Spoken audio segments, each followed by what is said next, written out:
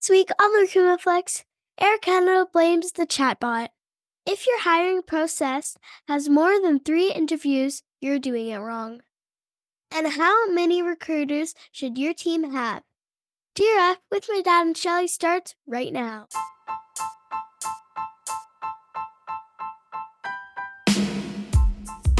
Welcome to the Recruitment Flex with Serge and Shelly. I'm Serge. And I'm Shelly. And we talk all things recruitment starting right now. Bonjour and welcome to the Recruitment Flex. Shelly, Serge? how are you? I was trying to come up with a clever line to start off and it just disappeared from my brain. So that's okay. I guess I just have to say Shelly. You could just yell at me. Shelly! Yeah, it's been a fun week, hey? God, and so much to look forward to. Oh my goodness, right? I know we record on Wednesdays, everyone who's listening. Yeah. But tomorrow night, I did get a sneak preview of what Serge is going to present at the Canadian Recruiters Networking Group. I talked to Will yesterday as well. Yeah. It's 120 people, no pressure. But I have to say, if you're not going tomorrow, you're going to have FOMO because it's really funny. Serge, you have outdone yourself. You really have. It's going to be now you're setting up the expectations way too high. Hey, but it already would have happened by the time our listeners get this. True. And I think that it's all TA people and all recruiters. We're rather irreverent. Like, we're not the straight-laced, prim and proper. No. And so when you're just around your people, you kind of let loose. Oh, I love this group. It's fun. My favorite group to spend time with. I love these events. I go to everyone. You missed the last one. It was great. This one should be fun, right? Like, there are peeps. They're the people that we see the most. We know a lot of them personally. So I am excited. I'm going to be talking about employment brand, what is real and what is fake. And I think I have some pretty good examples that might shock some people. Yeah. So yeah, it's going to be there might be a little surprise in there. You might see some Serge shirtless. So you're going to need armed guards to get to your car. But Shelly, the other thing that's really exciting that just happened, and I'm like still with high energy, is I hosted a webinar with Torrin Ellis for Career Beacon, and it was amazing. I have never done a webinar like that. I've never seen someone just bring so much intensity over a screen. So Torrin Ellis, amazing job. This is going to be available to everyone very shortly on our YouTube channel at Career Beacon. You definitely have to go in and listen to that one.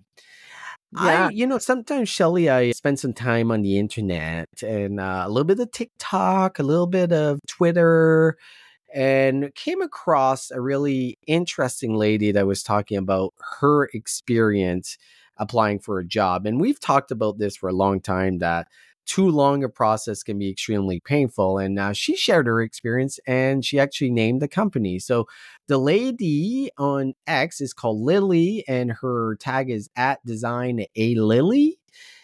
And she applied at a company called 8 Sleeps. I'm assuming it's some type of mattress company. I'm not exactly sure. But basically what happened is she had a conversation with a recruiter. The recruiter told, the process is 4 interviews at the most, and you might have to do a little bit of wireframing for an hour.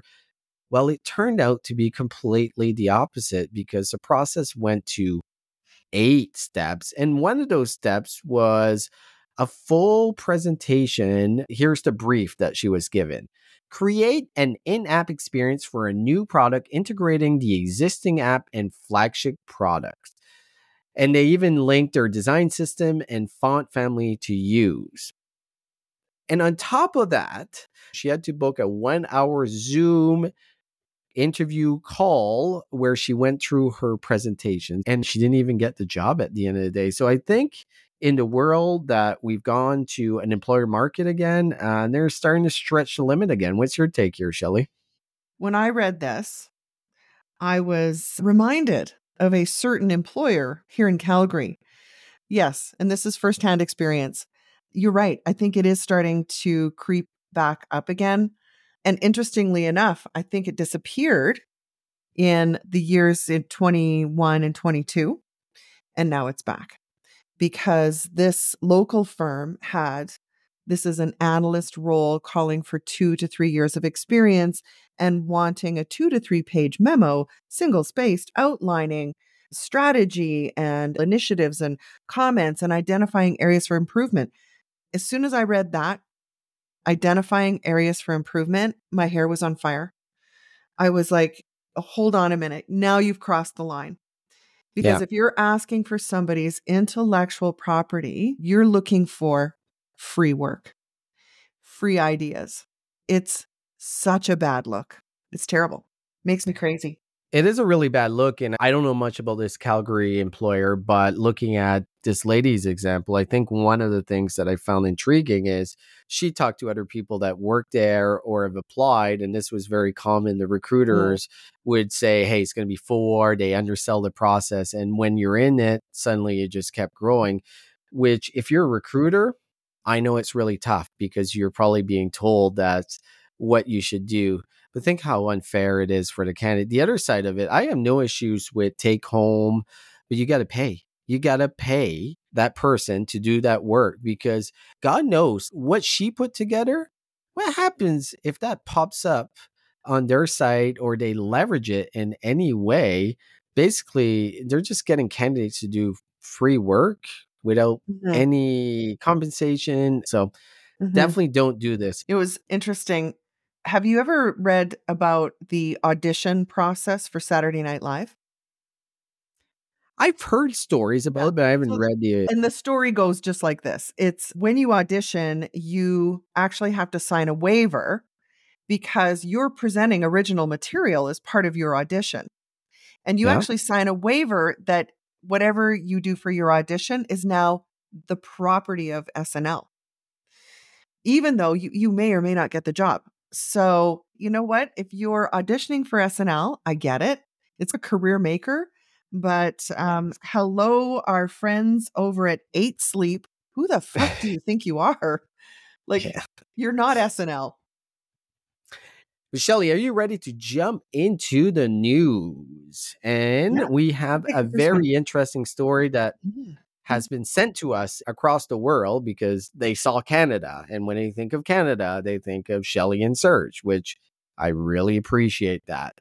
But I did see it on my own, and I thought it was a very good warning sign for all of us in talent acquisition and HR and how we leverage AI. Because I'll tell you what happened. So, Air Canada, our primary airline here in Canada, there's only really 2, but this one is the biggest one, had to issue a partial refund to a passenger. The passenger's name is Jack Moffat. To give you a little bit of the backstory, Moffat booked a flight from Vancouver to Toronto following his grandmother's death and was incorrectly advised by the airline's chatbot that he could book immediately and request a bereavement rate refund within 90 days.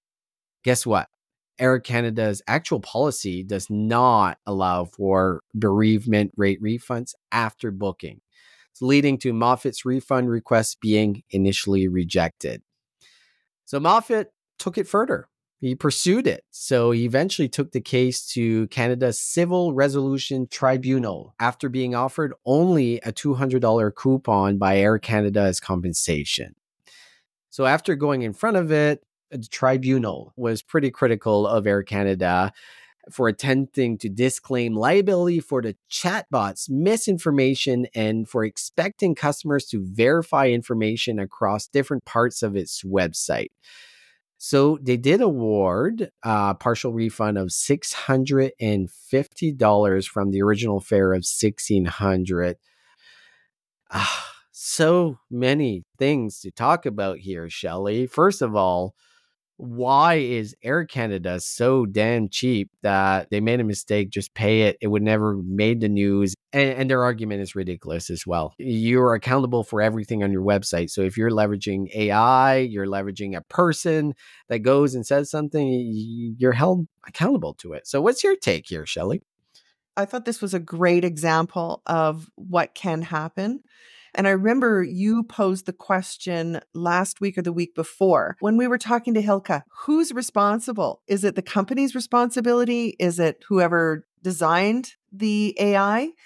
This was a failed attempt of Air Canada to say, we can't be held responsible for AI generated content. And the court said, actually, yeah, you can. But all this aside, Serge, I think the most disgraceful part of this is someone who is grieving. You have to realize somebody's state of mind, whether you're a business to consumer or a direct employer. When it comes to bereavement, when it comes to one of the biggest events in life, like losing a parent or a grandparent, and now you are going to make this even harder for me, then don't have a bereavement refund policy at all. Like, I was embarrassed for Air Canada. It's just such a bad look. Oh my gosh.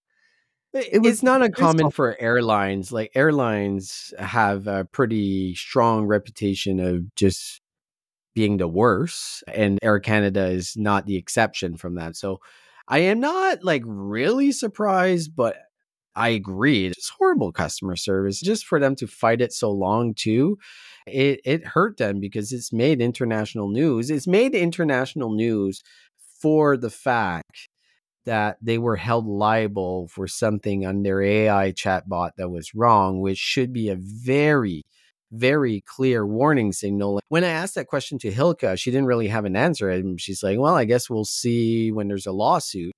But I think this shows us where this is going to go. I'm not saying this is concrete or is a court ruling that will be upheld and leveraged in other cases, but it's a pretty clear message that if you're leveraging AI in your process and it fucks up, the buck stops at you. It doesn't stop at the vendor. So you better be doing your due diligence and making sure that it works the way it should. So I think that's the lesson here for us in talent acquisition for sure. Mhm. Absolutely. On to some other news. So RecFest UK, of course, is in July. RecFest US is coming back in September 12th and 13th to Nashville. And their headline partner, drumroll please, it's Indeed. Mm. Yeah, it's Indeed. Indeed was completely absent from RecFest the last 2 years, but now they're taking the headline. So what do you think of them Well, beans? you remember last year when we were there, and I remember this conversation with you. I'm like, isn't this a shame? Look at all these recruiters, and it's a recruiter event, right? And Mhm. it's a recruitment leader event. Like, this is not a mixture of HR leaders or anyone. These are all practitioners, a few vendors, and Indeed did not even show up or have any presence. And I think they saw the errors in their way and they're like, this is an audience that we need to get in front of. So kudos to Indeed and congratulations to our friends at RecFest. I am so excited about RecFest this year. I still think about the memories and the fun that we had last year. So we're going again. If you're in the audience and you're listening to this and be like, should I go to RecFest? Do it. Do it. Nashville's so much fun too. So definitely do it. And for us, specifically in TA, there's nothing else like it. No, There's just not. No, there's not there's for nothing knowledge close. dropping, trend, and just a really good time. So, on to a more serious piece of news, Serge. It's something I wanted to share with the audience. Not that people are going to find this riveting or keeping them up at night, but I did want to share something. The CRA, this is the Canadian Revenue Agency, they have clarified how employers determine province of employment for remote workers. There's always a question, right? So, like Leah works for me, Leah's in Nova Scotia. So, for CRA purposes, is she a Nova Scotia employee or is she an Alberta employee? So, the CRA has made a ruling on how you figure this out. And so, starting on January 1st of this year, employers are required to use specific criteria to determine the province of employment for their full-time remote working staff. So, end of the day, bottom line is if it were an in-person job and they had to come to the office, what office would they come to? So that's how they determine it. Had you hired this person and they had to come to work every day, to report to a physical location, where would it be located? I didn't understand it that way. So in your example that Leah's in Nova Scotia, you obviously don't have an office in Nova Scotia. She has to report that she's in Alberta.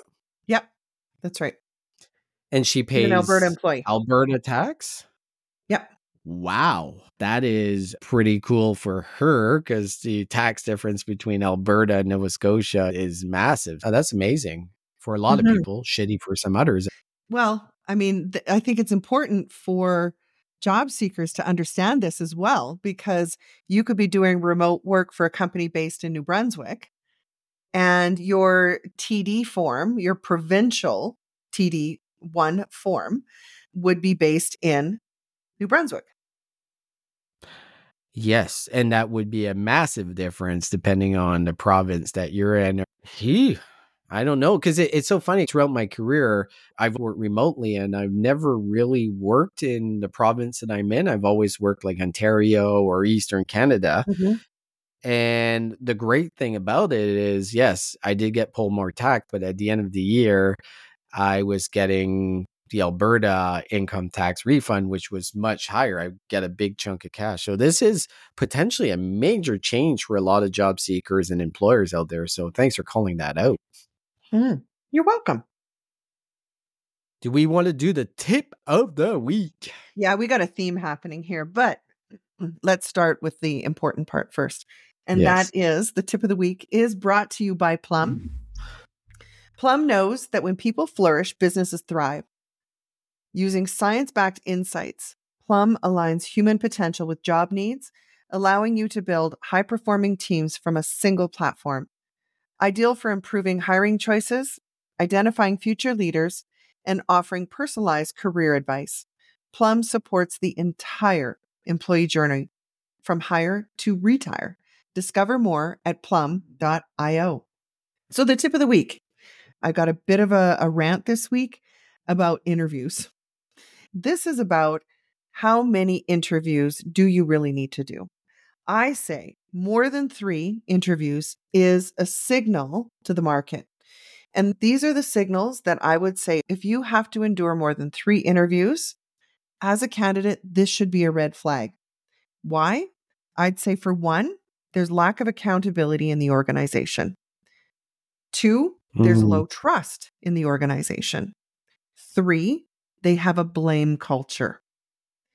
4, decisions are made by committee. Good thing to know going in.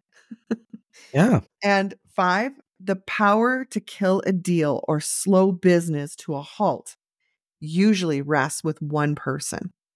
What I mean that somebody on the committee has the ability to just pump the brakes on the whole thing. So what that also leads to is 9 interviews and 2 months later. So my tip of the week is this: as a job seeker, see that as a red flag, withdraw early from the process. This isn't going to turn out well. As a TA professional, if you're having to deal with a 9-step process, I think it's time to start looking for another job, because your professional brand, your personal brand is going to be associated with the fact that you are a puppet in this ridiculous 9 interviews process. Serge, I'd love to hear your thoughts. Oh, I have zero disagreement with what you just said. I think the only factor as a TA professional is we still have a responsibility to give clear data of why this is a bad idea and sell the story. If we can't, I think you're right. I think it's a red flag that this organization is not really serious about what they're doing in recruitment. Bang on, Shelley. Let me jump into the recruiting insights. The recruiting insights are brought to you by our friends at Mitova.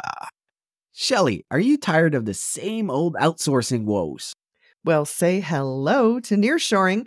It's like outsourcing, but closer, and it won't make you pull your hair out. Picture this: top-notch IT talent from Latin America. Many Latin American IT professionals have strong English language skills and even live in the same time zone, so no more midnight conference calls. Hallelujah. Plus, Latin America's growing tech ecosystem, strong educational institutions, and a pool of skilled IT professionals make it the perfect region for recruiting talent. I have the perfect company that does this. The company's name is Mitova. They have local experts who handle everything from recruiting to HR support. So, why settle for the same old outsourcing blues when you can have the nearshoring party with Mitova? Look them up at metova.com and let's get the fiesta started. So, Shelly, this is a question that I've struggled my entire career in talent acquisition is like, how big should my talent acquisition team be? And there is many different trains of thoughts of what the right approach is. But we found this great research done by Mercer, and Mercer does great research. It's focused in the US, but I think it applies completely to Canada and across the world, even in the Netherlands. I'm pretty sure it works the same there. That's a shout out to Boz. So what they came up with is basically they looked at organizations less than 500 employees, 500 to less than 1,000, 1,000 to 5,000, 5,000 to 10,000, 10,000 to 20,000, 20,000 or more employees. So this is the employee count, right? This is not direct load.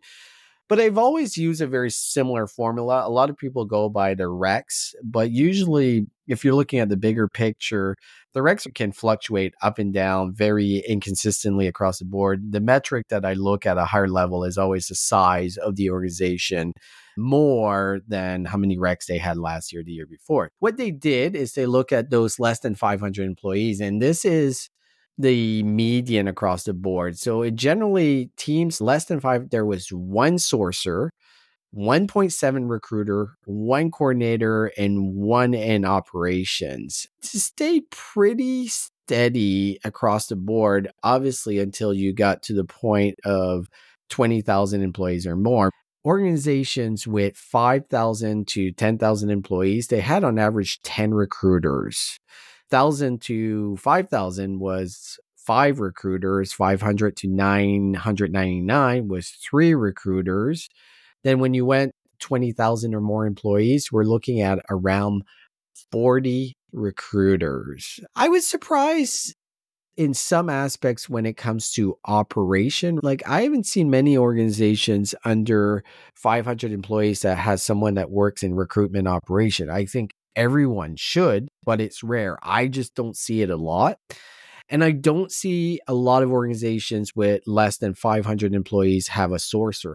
I rarely see organizations in Canada that have a sourcer at all. So did I find this surprising? No, but I think what's really cool, it can help us, especially in leadership, is trying to figure out what is the right fit and what should I bring to my leadership team of how big my team should be. Generally, if you look at it, at every 500 step up in employee count, you should have an additional recruiter is what the math adds up to be. Shelly, any surprises here? What is the right amount of recruiters for an organization? You know, what it didn't tweeze out was what were the industries. It did say 457 organizations. Yeah. And maybe that's, I think, the fault of how flawed some of these surveys may be. Yeah. It's still a good benchmark. Mercer's Yeah. a very credible source. So these are great averages, right? Because if you've got very little technology versus really great technology, you don't need as many sourcers. What was interesting was if you've got 20,000 or more employees, it doubled the need for recruiters. And I think it holds true across industry sectors, usually, because when you are that big, you've got multiple locations, you've got different demands, different needs. And imagine if you are someone like a McDonald's, right? How many recruiters do you need? They've actually gone the other way because they're using technology and people at the store level are doing the actual recruiting. And, I would agree that most companies should have, like, for every 1,000 employees, probably 3 recruiters. And that's the balance is between 1,000 and 3,000, depending on your industry, because that's the caveat here is depending on what it is your company does. And are you in growth mode? Because the other, as you say, canary in the coal mine is if you're going the other way, that's one of the first roles it's going to get sliced. Yeah, I think there's a couple of things to point out. You mentioned the industry and the type of roles. I think when we look at high volume hiring, and McDonald's being an example, hiring additional recruiters is actually probably not going to fix the problem. You have so much volume coming in that you have to leverage technology. Again, this is an average. I've been in companies that we are 200 employees and we had 4 recruiters because it was the growth stage of that particular company and the type of industry we were in at that time and how many recs we were dealing with. It made sense, right? Especially in the short term. But we'll add this link because I think it's really good for us as we're building business case for more resources within our division as well. And I think there's an argument to be made here.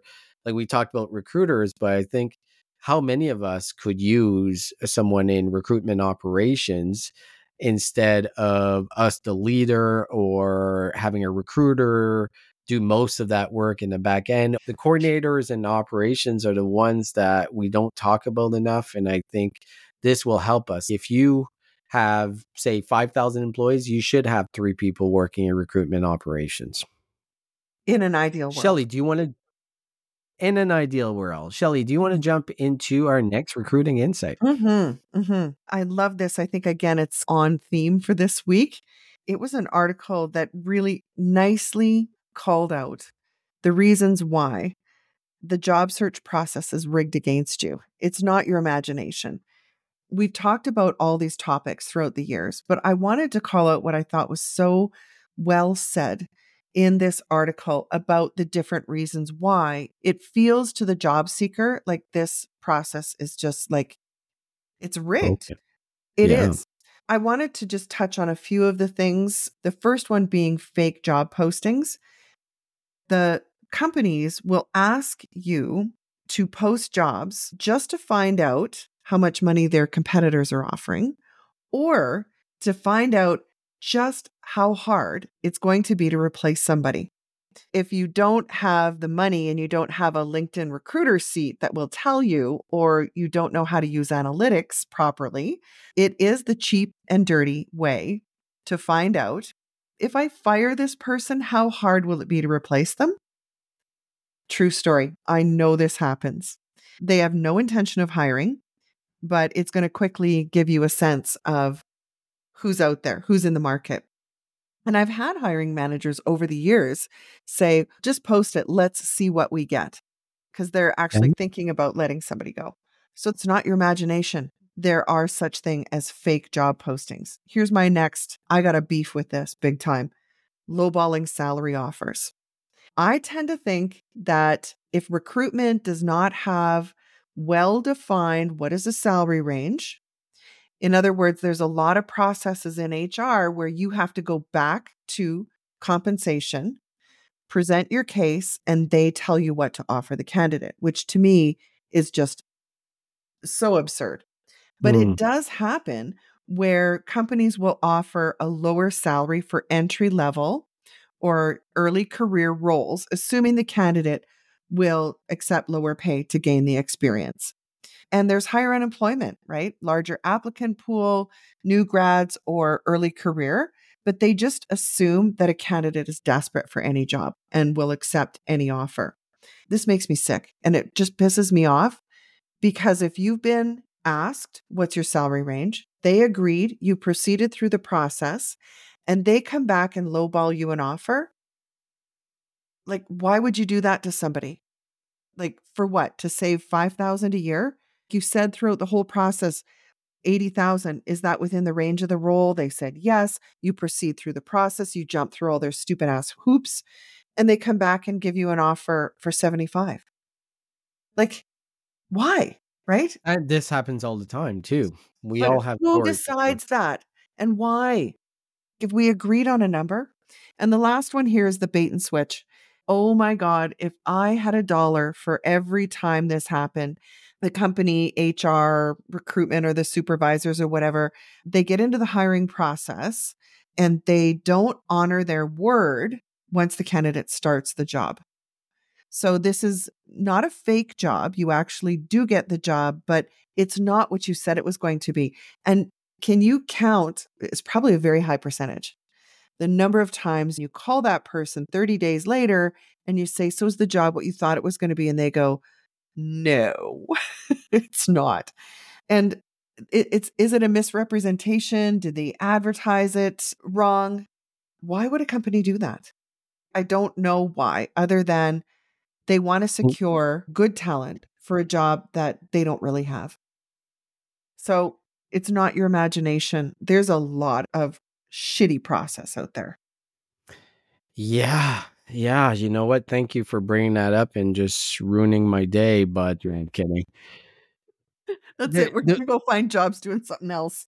the bait and switch one is the most interesting to me because it's actually what I'm talking about at the Canadian Recruiter Networking Group is we love bomb candidates. We put aspirational job ads. And when I say aspirational, basically, let's admit it, you're lying. And I know we had this discussion, but a lot of it is like, how far can you stretch the truth? And it's not always not well intentioned, right?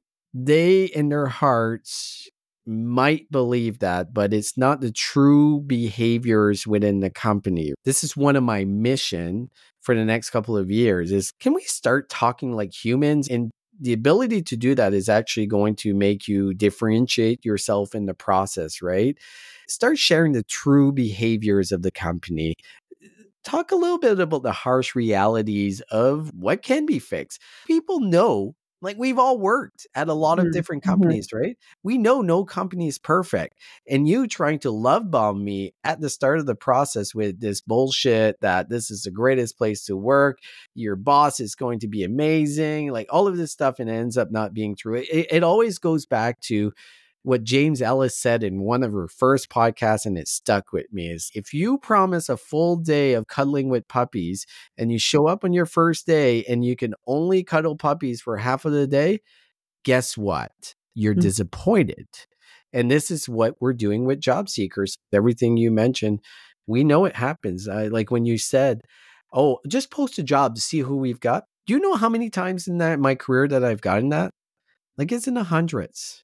I'm like, oh, sure. I just want to waste my time for no reason. That sounds great. Like, I'm not going to work on the 90 other recs that I have within the organization. I'm going to post a job and mislead candidates and probably never get back to them because I don't actually have a job. There is a fix. There is a fix. Okay. And we're What hoping is maybe the fix? Well, technology may help us. I think it's the standardization of the process. If recruiters are given tools, proper tools, you wouldn't post a fake job because you have access to the data. If you want to know how many people in supply chain management with 11 to 15 years of experience with at least one degree in these 5 industries, then go buy yourself a LinkedIn recruiter seat because it'll tell you. And LinkedIn does represent 95% of job seekers. Do they not? Like everybody's got a profile on there, even if you haven't touched it in 10 years. So if you really want to know market conditions, then give your recruiters proper tools. Did you get a royalty check from LinkedIn before this podcast? No, A couple times that you're like, I was speaking from my lived experience. I think it goes back to like, we got to keep treating people like humans. This is where The Robot Proof Recruiter by Katrina Collier is a must read because technology can help us, but we're not using it correctly. Sorry, I'll get off my soapbox here. Because they're better answers, Serge. I like your answer better. You're right. Go read The Robot Proof Recruiter. Because if everyone just realizes there's human beings on the other end of that screen, and she's got some great advice and very practical things that as talent acquisition we can do.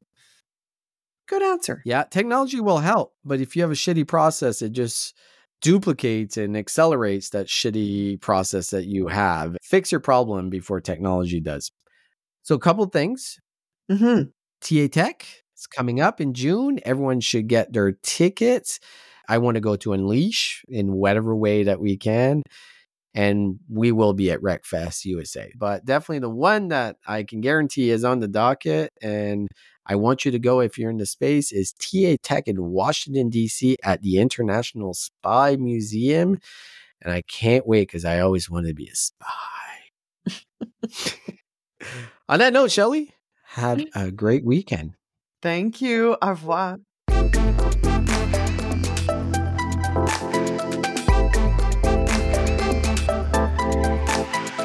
Shelley, let's face it, texting candidates is the easiest way to hire quicker today. But your cell phone doesn't connect to your ATS. You're sharing your personal number with strangers. That's pretty scary, right, Shelley? And it's not even legally compliant. This is where our friends at RecText come in. They've created simple yet powerful text recruiting software that works with your ATS. Plus, it's designed by recruiters for recruiters, so you know it works. To learn more and book a demo, visit www.rectxt.com, mention the Recruitment Flex, and get 10% off annual plans. Welcome, change agents, to your go-to place for stories that ignite your spirit, fuel your purpose, and connect us all. We believe in the incredible power of the human spirit, its boundless resilience, and the inspiration it brings to our lives. On the Driving Change podcast, we'll journey together through the extraordinary yet very relatable experiences of some of the most amazing people on earth. Our mission? That through these stories, we might just spark change within you and awaken a newfound motivation to harness your unique gifts to make a real difference in the world. So get ready to be inspired and join us on this incredible adventure. You can find the Driving Change podcast on Apple Podcasts, Spotify, iHeartRadio, or wherever you love listening to your favorite podcasts.